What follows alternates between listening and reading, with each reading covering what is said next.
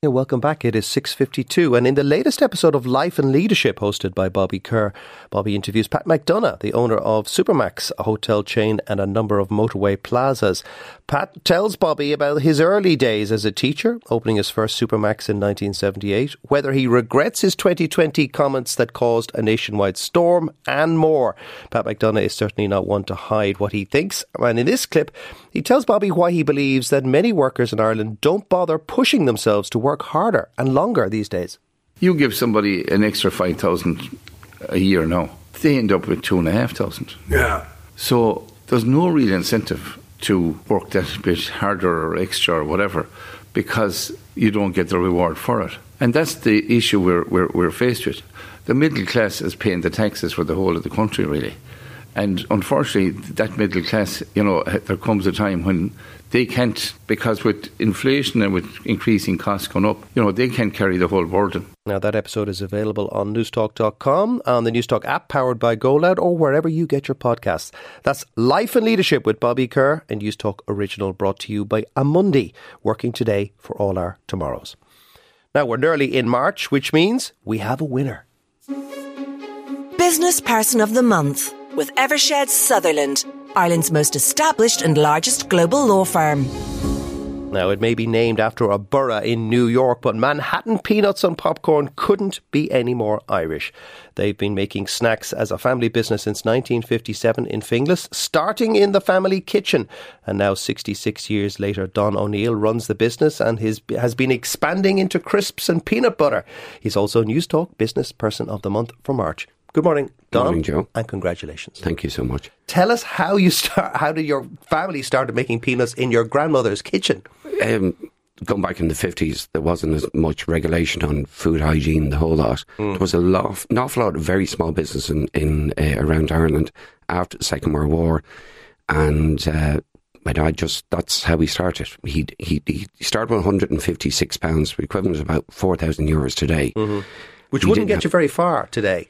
No, but he basically lost most of the money in the first year. Wow. But he kept going. He kept going. I'd say he drove his mother mad, using her oven for the first 6 months. I'd say so. Yeah. She wasn't able to make any Sunday roasts. But they persevered. You came up with this product called popcorn, which Europeans hadn't really seen. And of course, salted peanuts was also fairly new back then. Well, what had happened was in the 50s, my dad worked in the UK and he saw a product there.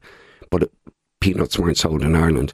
And initially, when he was trying to sell them, people say, "Oh, they're for Halloween," or "Do you put them in soup?" People didn't even really understand what peanuts were. And then it was just by accident. He had bought a machine in the mid-60s.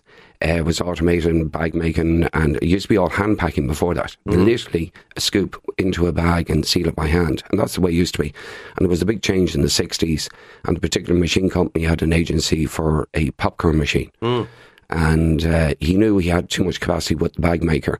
So he thought, okay, well, I've extra capacity, and that's why he started popcorn. So that's where popcorn happened. Yeah. And the Americans, of course, have devised popcorn. It was used in diets, apparently, at some stage. Yeah, about 15 years ago, it was quite popular. A lot of ladies would have popcorn diets and eat several packs of popcorn. It's just, you eat a pack of popcorn and you feel fairly full after it, sort of like a meal. I wouldn't recommend, too many packets, maybe part of the pounds control diet, but it does be, if you have a hunger pain, it's a good snack, tide you over for a few hours. You've stayed in Finglas. You probably have resisted offers from other companies to buy up your company. You've remained loyal to North Dublin. Well, Finglas has been very good to us. We're the third oldest employer now in Finglas, or main employer in Finglas. A lot of our staff are very local. We've got a great staff. Staff actually make my job easier. And an awful lot of staff, very loyal, 20, 30 plus years with us. Now, you need to be very diplomatic. What's it like running a family business? It's a little different. It was a bit harder a few years ago. Unfortunately, my dad, who started the business, he now suffers dementia. So now I've the full reins of the business. But families can sort of, you have a new dynamic. Yes, it is. And what have you learned down the years? Now, you're launching a new range of products, aren't you? And you're going into new kind of distribution channels. We are, but I'm not going to tell you about them yet. Keep us on tenterhooks. But one of the things, like what I learned about my dad, like he obviously did a lot of the things correctly or right. And a new generation can often come into a business and they just make sweeping changes. Where what I decided to do was look to see what he was doing right, not to look to see what he was doing wrong, and just tweak it. Well, we wish you best of luck and congratulations, says Don O'Neill from Manhattan Popcorn and Peanuts, and he gets a lovely prize of a gorgeous engraved Shannon Rollerball Bog Oak pen and solid oak case from Irish Pens. And the pen will be engraved with Don's name and News Talk Business Person of the Month, February 2023. All thanks to Eversheds Sutherland. And that